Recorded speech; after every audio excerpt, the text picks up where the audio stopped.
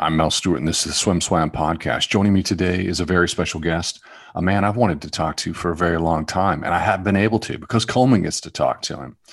Retta Race gets to talk to him. I never get my James Guy moment. Today we have the UK British swimming star, James Kay, Olympian, Olympic medalist, world champion. Buddy, welcome to the pod.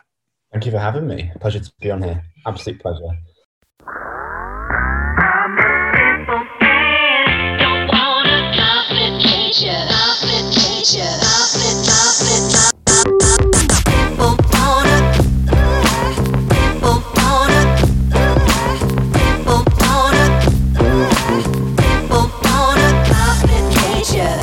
Well, you know, I get to talk to folks when it's I run the business side of Swim Swam, and when we move into the business side, I get to have these conversations, and I take that advantage fully.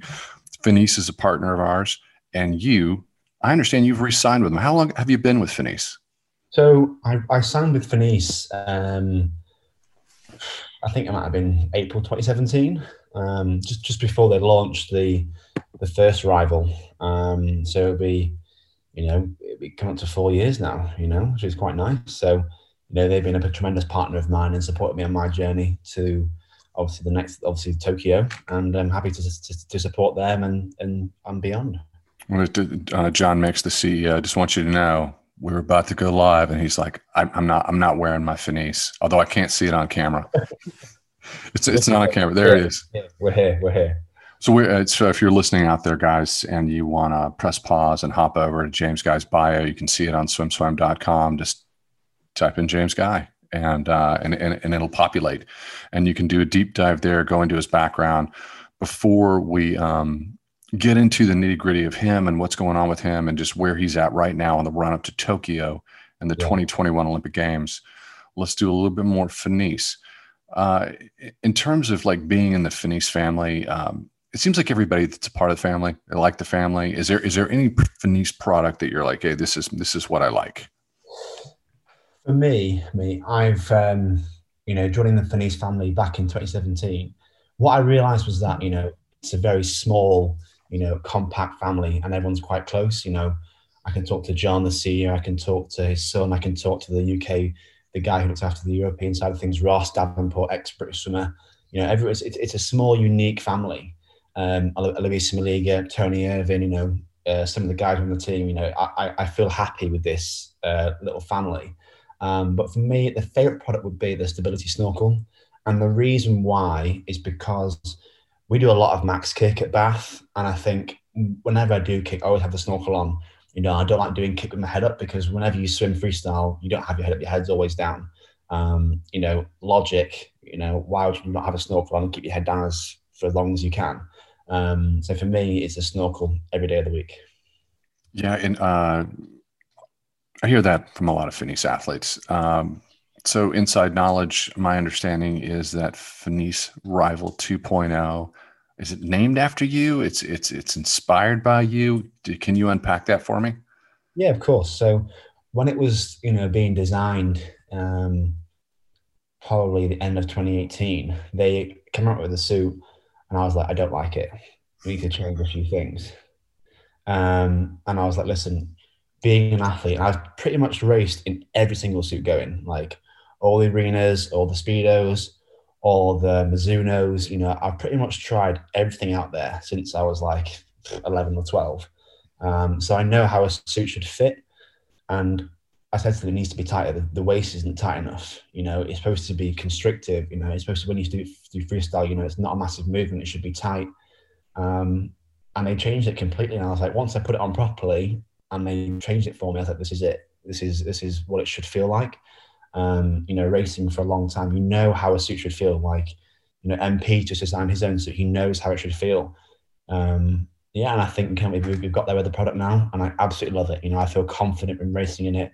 I feel like it's fast, and I feel happy with the way things are with it. And let's keep going. I've known the CEO back when they launched the business. It was right after my Olympics, and it was John Mix. It's this guy, Pablo Morales, who's a gold medalist, from the 80s and 90s. Excuse me, well, from the 90s. He was an Olympian in the 80s. That's right. No, he won medals on relays, but it's in the 80s, but they had one product. And that's how the company started. And it was a monofin. And it looked like they built it in their garage. I had that. I had one of the monofins years ago from like 2010. I was 13 or 14. I had the monofin. And he's actually signed Pablo Morales. I think it was John as well, at the top of the front monofin. And I had it, you know, and I loved it. I remember just doing sprints with it all the time as a kid. All right, well, let's chlorinate this thing. Let's bring it back to you. Let's bring it back to what's happening right now. You're just coming off of a competition, Manchester International Swim Meet. Yeah. You're a swim analyst. Unpack that competition for me, because we're at a weird time, and I have no idea how much training you've been able to get in with severe lockdowns in the UK. What's going on? Okay, so basically, since the middle of December, end of December, Boris Johnson said to us, right, everyone's going into lockdown. You know, full UK. Unless you are classed as an elite athlete, you know, falling under that bracket, you know, perfect. So realistically, my training has not been affected at all. Coming back off the ISL, touch wood, you know, no illness, nothing to do with that. Just had a real good block of really, really hard work.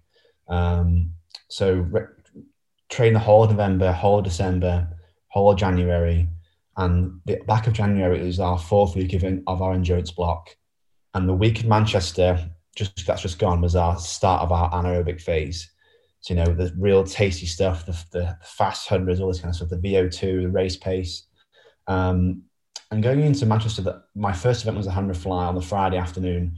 Now, it was invitational only, and it was really, really weird. So, you know, wearing masks downstairs, wearing masks 24/7. You had your own warm-up slot. And for me, you know, that's something that I wasn't really used to. So the breakdown for the swims was, the first day was 100 fly, and my warm-up slot was between 5 and 5:45. I did a great heat swim, 52.5, first 100 fly long course in just under a year. You know, really comfortable, you know, really happy with that, really confident for the final. Warm-up comes around 5 to 5:45. Race isn't until 7 o'clock. So I've got an hour and 15 still to wait. And I thought, let's get in at 5:30 and let's try and wangle out and get out about 6:15. So again at 5:30, and then, you know, you get in, you chat, yeah, blah, blah, blah, chatting to Tom Dean, my training mate. Gets to 5:45, James, you got to get out. And I'm like, I've done 500 meters. And then they're like, you got to get out. Sorry, the slot's over. And I was like, oh my God, I'm screwed. I've done no warm-up. So I'm there like panicking, thinking, what am I going to do? So I'm there on the bike trying to keep warm. Bearing in mind, I've just done like a 500 plop. And I'm thinking, oh, SHIT, I've messed this up big time. So race came around 7 o'clock, trying to keep warm, trying to keep primed. 52.4. I mean, considering the circumstances, I'll take it. I'd take it. It's basically a cold swim with no warm-up. So I was like, right, okay, that cannot happen again, because if this happens at the games or however they'll change the future, I've got to be prepared for that. So the next day was the 200 fly. Thought, right, this time I'm going to do things properly. Real good warm-up, getting on time, real good priming routine. 200 fly was 156.3. Went out in 53.8, you know, real comfortable, got a load of speed. I was really surprised with that, actually. And then the Sunday was the 200 free, and I was 147.1. And for me, mate, in the middle of February, under hard work, hairy as it can be, tired off a big 4-week endurance block and start anaerobic work, you know, it shows I'm in a great place. I feel confident with what I'm doing. And we got back on Monday night. Well, we had the Monday morning off. Bearing in mind, Manchester's 3 hours away from Bath. So the last thing I want to do on a Sunday is drive back home for 3 hours, get my keys to my new place on Monday. So I don't want to waste. I just want to go home. You know, that's the way your mind works. So I'm constantly thinking, just get me home, get the keys on Monday, But yeah, and here we are. You know, it was a great meet, the first one of the year, and hopefully we'll get faster and faster. 52.5, 156.3, 200 fly, 147.1, 200 meter freestyle is, yes, you are on point. You're exactly where you need to be. And before we started recording, we got to tell our listeners that you were just sharing with me, you moved into a new place. So in the middle of a pandemic, in the middle of trying to maintain your elite status, you're moving into a new place. That, you know, moving is like, you know, there's death, there's divorce, there's moving, and there's something else. And those are like the most stressful things in life. Yes. So how have you managed the move? Oh, you know what? To be fair, Mel, the last few weeks I put my offer in for the house in middle of December. Mortgage offer came through, got the keys yesterday, bought my first place. Really, really excited. The girlfriend's moved in. I know it's been, as you say, like it is very, very stressful. Building kitchens in there, tables, sorting the bed out, the sofa out. Trying to manage training on top of that. It is tiring, but I am excited now, and all more focused to concentrate on swimming because I've got my own place. It's my own, investment, and I'm happy with it. I can't wait for the future. You're a boyfriend with skills. You've got skills. So your girl needs to be very wary because you're not only an elite athlete, world champion, Olympic medalist, but you can build stuff. Yeah, I can build stuff and just literally reading the instructions saying, right, put that screw in there, turn that screw. That's what I've been doing for the last 3 hours. So yeah, we're getting there slowly, but eventually. I was trying to sell it like you were a master carpenter. You didn't have to play it for me. No. I would like to say I was, but I can't do much, mate. To be honest with you, I'm struggling. I got Tom Dean to try and help me before. We lift a few things up. So yeah, I'm trying to be careful. Back it up a little bit. You missed the first part of the season of ISL because you had COVID. So how was that experience for you? For anybody who hasn't listened to your other podcast with Coleman, just what happened? Oh, so this was like middle of September. So we were back in the water from the end of May to the start of August. Trained really, really well. A little 3-week break. Got in at the end of August, trained for, I think, did a 3-week build, start the actual work of endurance again, and we were out. Tom Dean, fortunately, had COVID, and me and Freya, obviously being in contact of COVID, we had to isolate for 10 days. So you're like, oh no. So we were literally in our house, just chilling out, watching telly, on the bike, had a bike at home. She had a rowing machine. And honestly, it was just like torture because the last thing you want to do is be missing training in an Olympic year. You want to do everything you can just to be the fittest you can possibly be in the best shape you can. And once that's taken away from you, you're thinking you're not allowed to leave your house. And they tell you that, it's mind boggling because you feel slumsy all day. You feel tired. You feel sluggish. It's not nice to be in. And I really felt for Tom Dean because he's had it twice now. And it's one of my good friends, training partner, and we push each other every day. But that period of time, we were going to ISL off no work. And I felt like, I'm not sure about this actually. We've done no training for it. People are completely different places. I'm pretty sure no one's been what we've been through. You've got Tom Shields and Kerr Dressel and Chad going 50 meters off every wall. I'm there doing 2 kicks because I can't hold my breath because I've got no fitness there. And it really showed that we had no endurance there. We'd done no work. So I had a point to prove when I came back that this is actually right. I've got a really grasp now. And, I think the results are showing from that. But that 10-day period really, really hurt me. Just not being able to do anything. So you were exposed. You didn't test positive? No, I wasn't. No. So, I showed no symptoms of it. I showed no, characteristics of it, the tiredness or none of that. I was very, very fortunate. Touch wood so far, it doesn't happen to me in the future because you can't train. And it's really, really heartbreaking. But, nothing so far. You've been to the big show. You know what it means. You know what it means to be a world champion. You've been to the Olympic Games. Help our listeners, help people unpack this sort of stress and strain and anxiety that you have on the run up to an Olympics. And maybe I'm putting it in a negative light, but it's there is a level of excitement and a level of immediacy that's happening right now. So how is that affecting you now?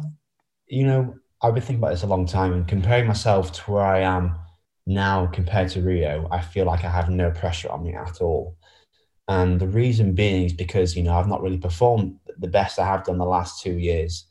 And for me, that completely put me out on the spotlight, I've got to keep doing what I'm doing. But, I found going to Rio that I was putting a lot of pressure on myself. Where the year before the World Championships, I was a young lad, I was free, I had nothing on my shoulders. Where obviously winning the World Championships, going into the Olympics, you are expected to win the Olympic gold. and having that in the back of your head can play a few games on you. Where this time it's completely changed. You know, no one's raced for 2 years properly. I didn't race that well at ISL. You know, for me, it's just kind of enjoying it, enjoying being at the sport, doing the hard graft, and just enjoy racing, because that's what we do it for. It's being on the world stage, being with your friends, racing the best guys in the world. You know, I'm actually excited to go and deliver there, because I know if I get it right, you know, anything could happen. And I think the way I've been training and the way I've been racing the last weekend, I've kind of shown that what I'm doing is really, really working. But the mindset I'm going into the game, it's completely open mind. It's just to enjoy the sport. It's not about pressure and, you know, not enjoying it. You know, an athlete's career doesn't last forever. It's only a few years, and you don't want to remember that as being like, oh, it was terrible. I had so much pressure all the time. I wasn't enjoying it. You know, because once it's gone, it's gone. You need to enjoy what you do and have confidence in yourself. And that's the approach I'm taking down. People who have not had the Olympic experience don't know. They don't know what the first Olympic Games is like. It is like stepping into this alternate universe, and it's built up over your entire career. The fact that you had a great World Championships and the expectations were high, but the fact that you went to the Olympic Games in 2016 and you performed well, and you know, you came away with hardware. It's but once you get over that hump and have that experience, I think the second Olympics is so much easier. Oh, mate, I couldn't 100%. I mean, looking at like the majority of people, you know, for example, let's say, I don't know, Nathan Adrian. So his first Olympics was in Beijing, right? I think he got a gold in the freestyle relay in the heats, maybe. I think he did that. The next Olympic Games, he'd been to his first one, and he won the 100 free, you know, because you've done it before, you know what to expect. Where the first one you think, oh my God, it's the Olympic Games, the whole world's watching me. That's the mentality a lot of people have, and it can either make you or break you, or some are in the middle. Another example, Ryan Lochte, first games was Athens, you know, a couple of medals, I think, in the 4x2 and the 200 IM. Beijing, 200 back world record, Olympic gold, 4x2 world record, 200 IM medal. You know what to expect with these kind of events, because the first one, it's completely unknown, like you said before. It's a completely new universe. You've never done it before. You know, you do your high school meets, you do your NC2As, you know, the college dual meets, you know what's going to happen. This is completely different. You know, it's a different level. And once you've done that the first time, you know, actually, you know, the dining hall's a mile away. I'm not walking there. You know, I'm going to get the bus. These things have a massive part of things, you know, with how to reduce your fatigue and mental stress. Because you've learned from the first time. I remember the first games I went to, when it was in Rio, I was walking like 10K a day. I'm thinking, yeah, I'll walk there. Next thing you know, my legs are aching. I'm thinking, I should have done that. Where next time it happens in Tokyo, I'd say, I ain't walking anywhere. You know, and these things you have to take into account of, because it will affect your performance 100%. So I have my theory about the first Olympics is that your brain, it's like you step into this dimension that is the Olympics. And from the athlete's point of view, it's like you step into this amusement park with 10, 11,000 of your peers. These people are just like you, even if they're from another sport, they're the best on earth. And your brain is mapping, you know, these new experiences over and over and over, and it's exhausting, and you're walking everywhere. Second time around, no, you're pretty focused. It's a different story. It's dialed in. It is, and that story has not been written yet. But I'll tell you now, I will not make the same mistakes I made in Rio, 100%. And I've learned massively over the time and over the years, just looking back and writing things down, what I've learned, what not to do, what to do. And the main thing is just enjoying it. That's it. It's really simple stuff. Are you someone who deals with, you know, do you have issues with mood and depression and highs and lows? Because even the healthiest, strongest minds and the most stable folks are suffering right now. You know, there's an epidemic of depression. You know, I'm talking to you from the United States, and it's like, okay, there's COVID, but there is this there's this panic about you know, a third of our nation's young people having suicidal ideations. How have you weathered this period? You know what, Mel? That's a great question, and I think luckily I don't have any of that of them. Problems or mental issues. It's not exactly. It's just needing help. Um, I'm a person who deals with things that I need my own space. For example, if I wanted to go and release some energy, I'd go fishing just to get away because the only stress that I really get or worked up from is not performing well. That's the only stress that I have in my lifetime, in my life at the minute. Um, I'm happy with everything else. My training's going great. But you're right. Over the years, this mental kind of healthy lifestyle, it's got bigger and it's got bigger and bigger. Like Phelps, but going into depression. Like I'm not surprised because all that weight on his shoulders and the 25,000 Olympic gold medals he's got, and he stopped the sport and thinking, what am I going to do next? I'm thinking that's a struggle people go through. And it's having these plans in place, of what's going to happen next. So for example, when I stop swimming, I'm not going to be like, oh my God, what am I going to do now? It's going to have a simple plan where it's like, you do a bit of work now, I want to go into the property real estate. We'll be a real estate broker, I think, over there, as you call it, making connections now and working with them people. So once I finish my career on a high or whatever it may be, it's that smooth transition to the real world. And that's the approach I would go down. But from what I know is, across the UK, people who are obviously we're still in a full UK lockdown, so we can't leave to go to work unless you're an elite athlete. My girlfriend's working from home.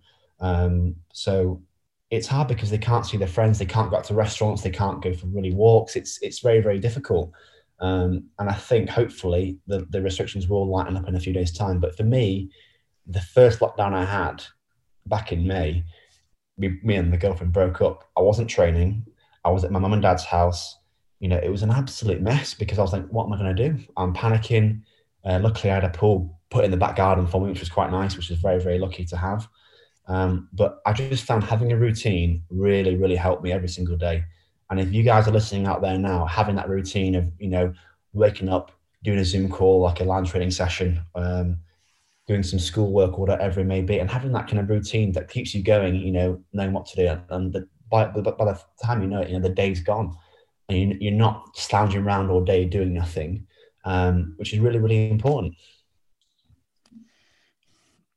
I'm glad that you it sounds like you figured this out in the process, but the last spring sounded like it was a little bit of a white knuckle moment. I do hear you talking about your career beyond swimming, and hey buddy, this is just your second Olympics, and I was expecting at least 2 or 3 more out of you because we're fans. But I think it's awesome that you're building your career as a professional athlete, because that's that's the biggest mistake all the peers make, is that they're all in one area and they don't build a life outside of swim. Of course. But we want you to stay in swim. How long do you see yourself? A long time. I'll be going for as long as I can, like till I'm 32. Like I just get carried away. And when I see something that excites me, I'm like, let's do it. For example, I know Kyle Chalmers, who wants to study psychology next year back at university. So, it's just having the thing on the side that keeps you ticking over, because you've got all this time in the day. Why not study something online, or it just keeps your brain ticking over all the time, rather than coming back, sleeping, eating food, watching telly, going to train again. And I feel like I would be happier coming back home, doing a bit of work, chilling out, not affecting my swimming performance. I just think it's a place where I can go and switch off from the pool, and having that balance. Adam Peaty's got this tattoo called equilibrium, something in Latin. It's just of that balanced lifestyle, having like everything is equal. Your swimming work, your family time, your school work. And I think you guys have nailed that on the college system. You've got that system where you're working all day, you come and train.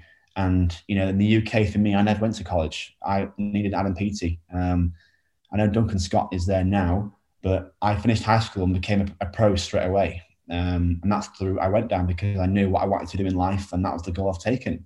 But no, I'll be around for a long time. I've just turned 25. I'll be going till about 32. So yeah. If you're a James Guy fan out there and you're listening, you just know he's going to stay with us for a long time.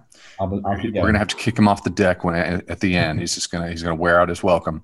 Yeah. And by the time that happens, what I'm really hearing is that you're going to be a real estate tycoon, or you will have the foundation to be a real estate tycoon. Is that correct? 100%. You know, I've always believed whatever I do, I want to be best at it, and if that means working up to the top, then I'll do that. And that's the way I've always been as a person. That's the way I've been taught to do things. You know, if you're going to be a bin man, be the best bin man. I love that. Absolutely love it. You've had the fishing conversation with everybody, but I just wanted to talk to you about it because when I was a kid, I would wake up in the morning and go fishing before swim practice. And Nice. then I'd go to school, come back from practice, go to school, and I'd go fishing in the afternoon Yeah. before swim afternoon practice. And then if I could, in the days where in the summer, spring, when you had long days, I'd go fishing again at dusk. Yeah. What is your fishing routine? What unpack that for us? Okay, so basically, my fishing routine is I'm a match fisherman. So what that means is on a Saturday or Sunday, I'll fish in the competition. So it's 11 till 5. So you go to the fishery. You know, it's a stock pond. It's all man-made, and they've put loads of fish in it. All these carp, different kinds of carp in there. And basically, it's the biggest weight wins of fish. So you have these massive nets in there, and you fish 11 till 5. You draw a peg out of the tin, and that's where you fish for the day. You know, some are better than others, and you go to the peg, you set up 11 o'clock, the whistle blows, and you're there 11 till 5 trying to catch the biggest weight of fish you can. And that's it. You know, they have these massive nets where your box is. You know, and fishing gear is not cheap. I must have about over, I don't know, maybe 6,000 or 7,000 pounds worth of fishing gear in my garage. Yeah. You know, it's my hobby. I absolutely love it. So yeah, it does add up over time, and it's the biggest weight wins, and the winner takes all the prize money, and that's it. When I was a kid, I used to watch fishing shows, and I watch it now. I watch it now in bed before I go to sleep with the girlfriend beside me. She's like, "What are you watching that for?" I'm like, "I love it." So, buddy, when you were a child, you might not even have been born. I did a show on ESPN that was an adventure show, and in the late 1990s, and we'd do 3 stories in a half hour, and one of the stories was always a fishing segment. really. And but to me, like, the fishing show is like, my wife thinks it's insane. The fishing show is like it's the best entertainment of all time. Brilliant. It's brilliant. And even now on TV, like they have it on Sky Sports, with the equivalent of your ESPN.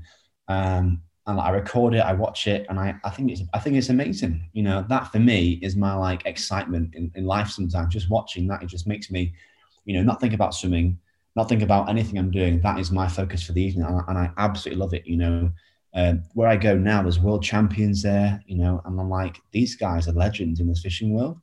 So you like I'm a world champion athlete, they're the world champion at fishing. I'm like, I want to talk to you and get some ideas. So yeah, it's quite good.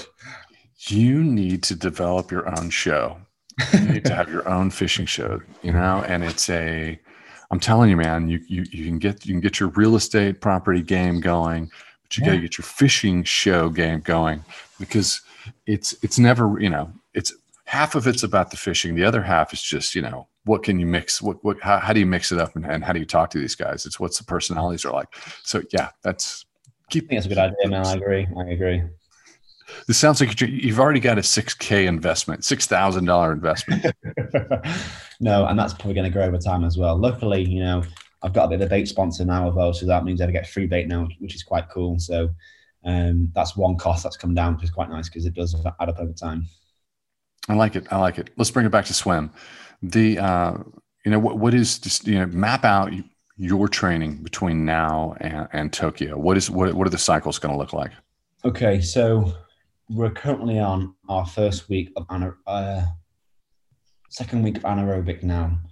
Oh, we did a killer set on Tuesday night. Listen to this. This was like badass hard. So we call it the Phelps set, and it was, but Dave changed it. He's called it the McNulty set, and it was 100 free at your back end 200, right, off 130, 3 100s easy twice, two 100s of your back end 200, 2 ones easy twice, 3 100s of your back end of your 200, 100 easy twice, and that's like a kind of like a lactate into a tolerance set. Long course, and my slowest time was 53.2. So, you know, it was a pretty good set. You know, I was shifting, you know. So I'm in great shape if I'm doing that. This is our second week on anaerobic. Next week as well, third week. Then we have a week of regen, so recovery week. 2 week of aerobic top up, and I think we're racing in Manchester again. I'm not sure, that all could be out soon. Then we start taper after the second week, so that's a 3-week taper into the trials, where we'll do the business there, and that's the middle of April. Week off, I'm guessing. And that's all I know so far. I'm pretty certain, but hopefully Men Ostrums can happen, and you know the set collie meet can happen, just to get away into racing some sun, because you know, it'll be 2 years. But that's the kind of the outline plan is, you know, the trials, get the spot secured, get that sorted, Men Ostrom, set a collie, and then you know it's go time. You mentioned a recovery week and all that. I appreciate you sharing a little bit about that. This set that you did. It sounded like that's a burnout. So during your recovery week, what does a recovery week look like? Recovery week is just, you know, we get smashed for 3 weeks. It's literally, I call it the green mile week. You know, that's what I call it. And this week, next week as well is going to be really, really tough. So the recovery week for us is just like, it'll be maximum 4K session. You know, you're holding the gains you've already made, but you can't just keep going up, up, up, up, up, up. It's just not going to happen. So, you know, we'll kind of go up, hold it there. So that's the recovery week, and then go up again. Maximum 4K session. A lot of it is just light aerobic swimming. We'll do 2 descent to threshold sessions, you know, so you're still getting into the system a little bit, you know, keeping things going. And that's it. It's all about switching off, relaxing, but keeping the gains you've made, because you need to go through them adaptations. You can't just keep going and going and going. It's just not, I don't think it's doable just to keep going these 7 or 8 weeks, hard blocks of work. So yeah, that's a recovery week, and it's quite nice. It's pretty. Seems like the difference between athletes, swimmers who are good and who are great, and those who are great and those who win medals, yeah, and get their names written into history books, is that when they rest differently. Yeah. And so not everybody does this. Some people rest and they still don't rest correctly. But so during your recovery week, are you like, I got a little bit more energy, I'm going to go out tonight, I might go out every night? Oh, no. I mean, if it was probably not lockdown, then yeah, maybe to go out for a few drinks now and again. But, you know, it's, for me, you know, I will never, ever drink. And that's only when it's like, usually after a trials or after the major meet in the summer. Apart from that, I will never touch it. For me, I don't really enjoy it. It's more of a blowout just to relax and with my friends and the girlfriend and the family. But that's all it is to me. But I mean, the last one we had before we started this one was just, you know, back home having a pizza for tea, playing Xbox with the lads.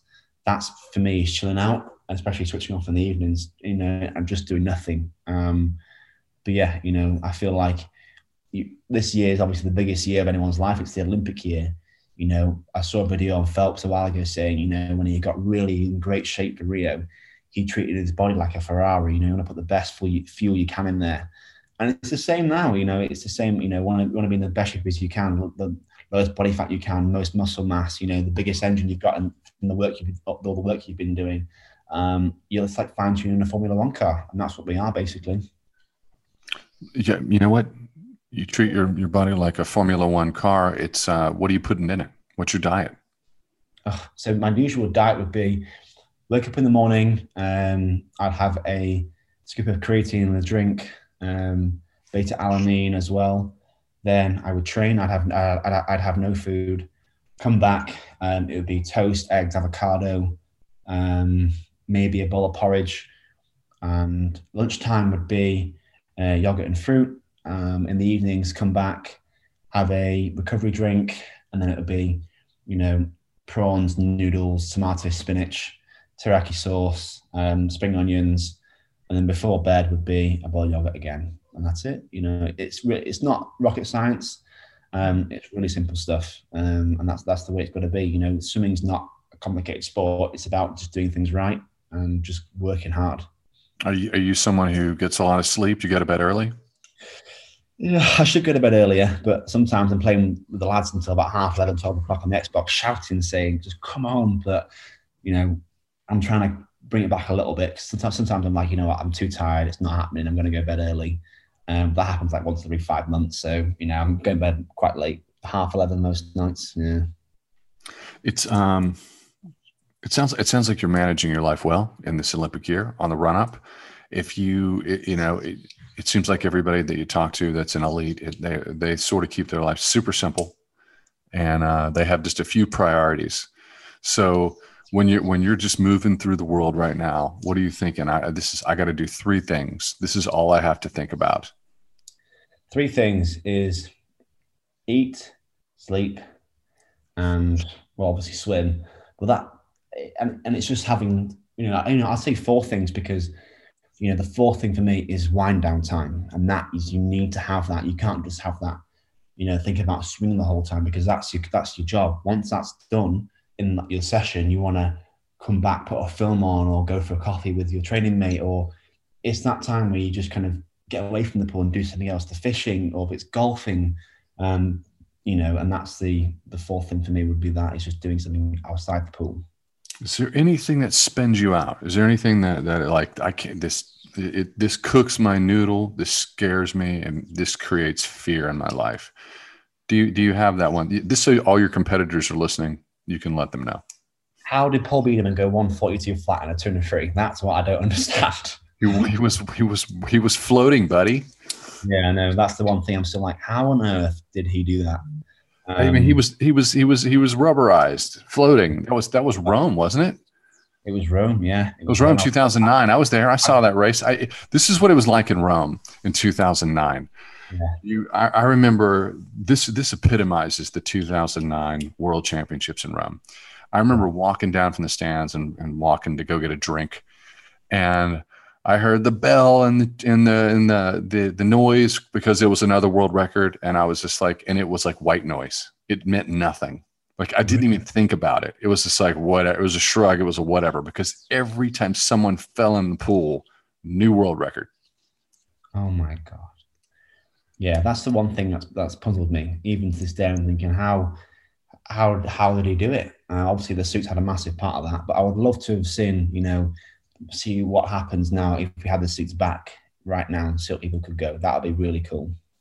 Here's the thing: a lot of people hated the suits. They just hated them. I felt like the suits was this merging of commerce, of the swimwear companies and swimmers and technology. And it's like everybody had their own Formula One car. And It was a story. And some of the suits by 2009, the jacket looked crazy. It was like the design started getting really crazy. Yeah. And so I thought it was interesting. I've always wondered, it would be cool if ISL allowed the full bodysuit because full flotation because it's pro. It would just be a specialized suit. They would design them in a crazy way. And also the pros would swim longer. And so I don't know. What do you think about that? What do you think about that idea? I think that would be cool, but I would like to see ISL go long course at some point. I'm not the biggest short course fan. I never have been. I feel like it's more who has the best turns. And I know that, and I know my underwaters aren't great. And sometimes it's quite deflating seeing these guys go 15 off every single wall because they're so much faster underwater. And I'm like coming up at 10 meters. But it would be good to see ISL go long course. I think that'd be quite cool and add the suits in at some point just for a trial run to see what happens. You should do like a 3-week training camp with Dressel. Can just say, hey, I'm dropping in and I want to do some underwater work for 3 weeks. Yeah, please. I'd love to go and train with Mr. Dressel and Mr. Haas over in the US. I'd love that. Absolutely love it. Dude, your underwater game, there's a huge advantage because in the United States, we swim in these super short 25-yard pools. And we have so many great swimmers that swim yards, and everybody goes bananas over them. We bang, we wave our pom-poms and beat the drum because they're going to be the next big, huge star. And a large portion simply you know, if you extend that pool out to 50 meters, they sink, they can't do it. And because it's underwater, it's jumping off the walls, and that's it. But you know what? I've learned that, and you know what? Fair play to them. If that's their thing, then let them rip it up. The short course world, you see people you've not seen for a long time. Go over there and just dominate. Even the European short course was a Russian guy who I'd never even heard of before, and he was there just doing 15 off every wall on a 200 fly, which is not easy at all. But then you put me on a long course, and I'm like, you don't even see his name. But each to their own. And if they want to go and dominate that, that's completely go for it. I wish you all the best, but I find short course really, really tough. I always have done, and I think I always will do, because once I hit the wall, my swim speed stopped, and that's it. Once I get swimming again, by the time I've got all my speed again, you're turning again. So it's hard to get that balance of, because if you come up early, you're getting done on the underwater phases. So it's a fine margin and fine balance between that. I'm not going to throw people under the bus. I'm not going to drag their names through the mud or make people hate them. But I have been at award shows and events where everybody's in a black tie and people are decked out in their finest, And I've leaned into the center of the table, and these are all Olympic medalists. And I've said, what do you guys think of swimmers who can swim the short pool but can't swim the long pool? Yeah. And it was unanimous. It was like, you can't swim 50 meters. You're not a swimmer. Really? It was pretty tough. It was harsh. It was a very honest conversation. I'm not saying their names. I will say this. I agreed with them. Yeah. No, it's what I've learned is that short course and long course are completely different sports. They're completely different sports. And that's it. I feel like short course is all about who has the best turns. That's it. It's who has the best turns and can carry that into their swimming stroke. But then long course, it's a different story. And you can see different athletes dominating long course and short course, but then some people are good at both, which is amazing. But I'm definitely more the long course territory and swimming speed than the short course route. I think if you start ticking off season after season after season on ISL, I have a feeling your short course meters game is going to transform. It's going to improve a lot. I've been 336 for a 400 before, which is quite good. It's not bad, is it? Yes, it is. Okay, it's all right. So that was 2014, and I never really did a 400 free properly shaved and tapered or since then, or 200 free shaved and rested before. I went 142.1 a couple times, and that was just like, weak recovery, trim the legs and see what you can go kind of thing. So, I think I could get close to 140 if I tried properly for it. I think I could do that if I trained and worked for it. You the kind of guy that's like, you get 2 Olympic Games under your belt and you move into the post-Olympic year, or maybe that middle year between the quads, and you're like, maybe I'll just do ISL for a season, and that's all I'll do. I don't think I can do that. No, you got to do everything. I want to do the big things. First next year is the Commonwealth Games. It's World Champs. It's Europeans again. It's a busy year. I want to be there. I want to do as much as I can in my career before I say, you know what, I'm done. And I'll do everything I can do. But yeah, I love the sport too much to not just to do ISL. I want to do all the big things and race my Australian friends. I don't see them very often, and to just have a laugh with them.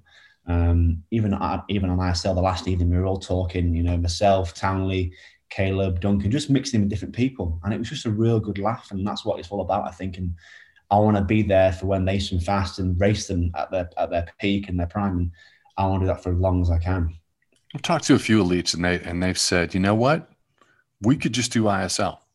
And we could do years where we don't do any FINA events, any of your traditional high profile events. We could just do ISL, call that a year, and pick up the FINA events the next year. So that's kind of curious. I always like to ask that question. Oh, that's fair. I think if people want to do that, then they can then go for it. But I just couldn't do that. I love the sport too much. I want to be there for everything. I just do. I love it too much. Well, buddy, it's you've done a lot of interviews with us. Is there any question that we haven't asked you? They're like, Swim should ask me this. I don't actually know. What would you say is my best swim I've ever done? Oh God, I'd say running down the 4x2, the rundown. That's because maybe that's the most famous. You know, The rundown, I like that. That's quite cool, I mean, actually. here's the thing: reeling people in for in a big way, and just running them down. That's a to me that's the ultimate in swimming. What is that wrong? Yeah, you're probably no, you're right. I think the rundown is probably quite cool. Well, let me unpack the rundown for you. On my side, I'm supposed to be journalistic and not have any, but I'm a Team USA. I'm a former Team Yeah, USA oh, athlete, yeah, so sure. my Up there, yeah, my heart's fallen. I'm like, oh man, this is embarrassing. This is, yeah, no, but I appreciate it. You respect it. You respect it. You respect those big moments. And mm. so anyway, I interrupted you. I'm sorry. Okay, no, it's all right. I just, looking back, I remember the 2015 4x2 freestyle relay, um, and it was Michael White on the last leg, and he was. And I thought I was so fired up. I thought I've obviously just won the tour, and I thought, you know what, I'm going to get him. And I knew with 150 to go, I thought I've got him because I knew I had the other gear to go to, um, and it was the same in kind of Budapest. I remember Zane Grothy on the left hand lane in lane 8, and at 50 meters I caught him. I think I was 23.70 feet or something rapid, and then 1:43.8 or 7. And even I was shocked at the time. I thought, oh my goodness. But no, you are right. Then moments are quite cool, and they will last obviously a lifetime. So yeah, Those are the moments where anybody who loves the sport, when they witness that, it's like suddenly what you've done is you've created space in their brains, and there's that thumbnail. It's like that history is just burned into people's brains, and you have that yeah, moment. And yeah. you will 20 years from now, 30 years from now, people don't forget it. It No. makes you a demigod. Oh no, no. Man, honestly, I've never looked at it that way before. It's the rundown. It's just I've always thought, just do what you can. If you get beat, you get beat. But if you catch them, you catch them.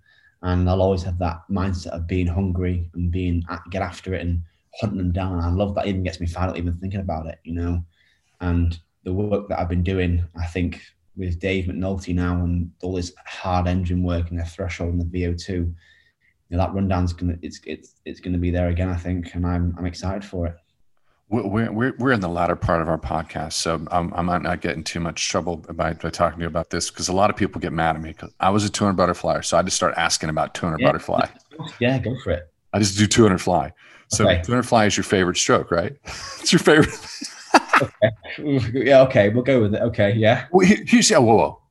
What is more painful? A 200 fly when you're top peak condition. What hurts more? The 200 free or 200 fly? Well, the thing is with this is difficult now because when you're doing free, you kind of still moving. Where fly, if your arms don't go over, you've stopped. So it would be the 200 fly because even on the weekend, I was 25.0, 28.7. Then I was something like 124.3. And I was like, I think I was back, no, 124.4. I was back in 31.9 or something. And the last 15 minutes, my arm, it hit me just, it's like the dart was straight in my neck.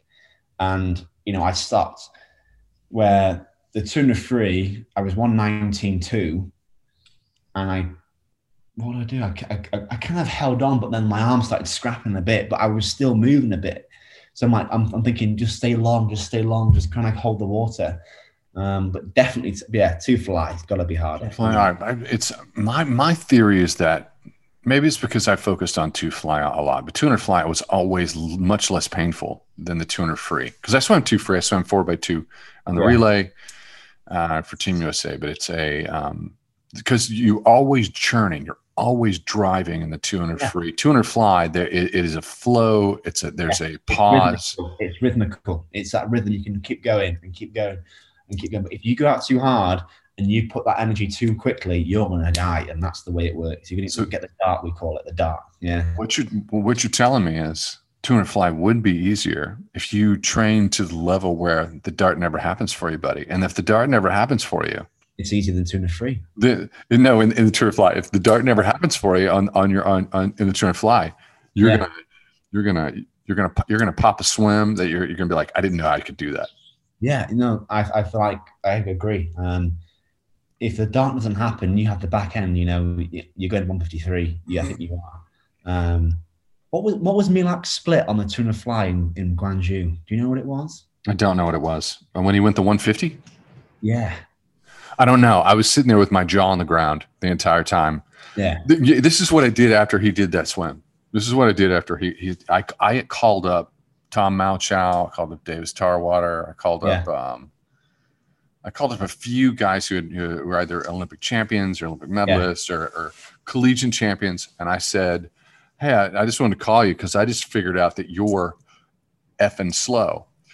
Yeah. And I just figured you're way effing slow. Yeah. They just called me back and said, we figured out that you are too. Because it's just so mind boggling. Yeah. Let's nerd it up a little bit. It's, I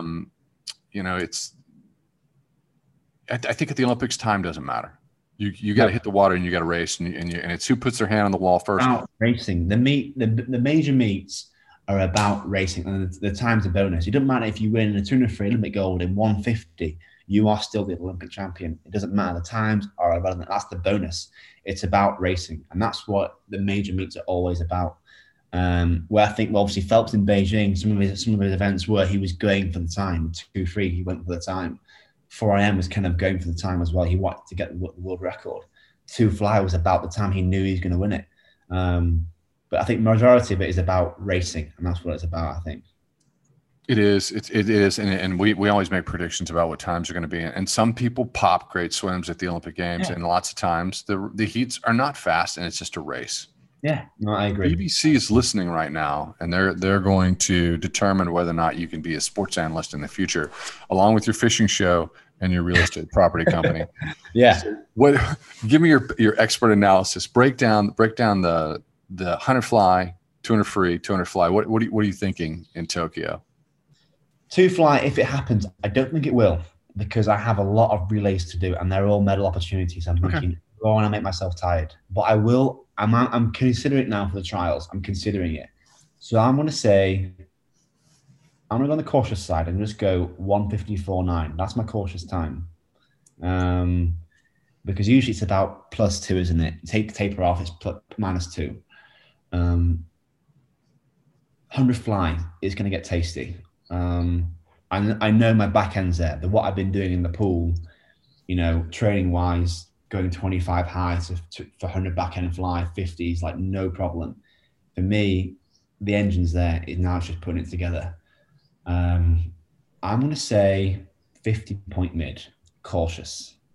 We know Dressel's right up there. We know that, but everything else is wide open. And the 200 free, I don't know. I want to see what I can do at trials first. Then we can have another podcast and we'll go through it again. That's the next thing. That's the best. Let's keep people guessing, because people think the James guy is written off and he's not coming back. But I can tell you now, he's not going anywhere. That's not the case. I love it. Is that fair? No, that's fair. That's fair. So it's I like that. I appreciate your vulnerability and honesty and your expert analysis on yourself. So in the United States, we have big stars, and if you step into a media room, all attention goes to them. They get a lot of the ink, and in my day it was Matt Biondi. He won 7 Olympic medals in 1988, and then it was like Popov in 92 was coming on. So you're living in the world of Adam Peaty. And is he as big as he appears to be in the UK, as big a star? Pete's one of my best friends, and we talk all the time. But his name is getting bigger. One thing that I realize is that you have these different categories, right? And we'll come back to Pete in a second. So if you ask Beckham, David Beckham, David Beckham is right. Mm-hmm. So years ago, Everyone knew who Beckham was in the football world. Tick. Everyone knew who Beckham was in the sporting world. Tick. You ask a housewife who Beckham was, you'd say tick. Now I think PT's there with the swimming world, tick. Sporting world, tick. Housewife, he's not quite there yet. Do you know what I mean? That's the way I look at it.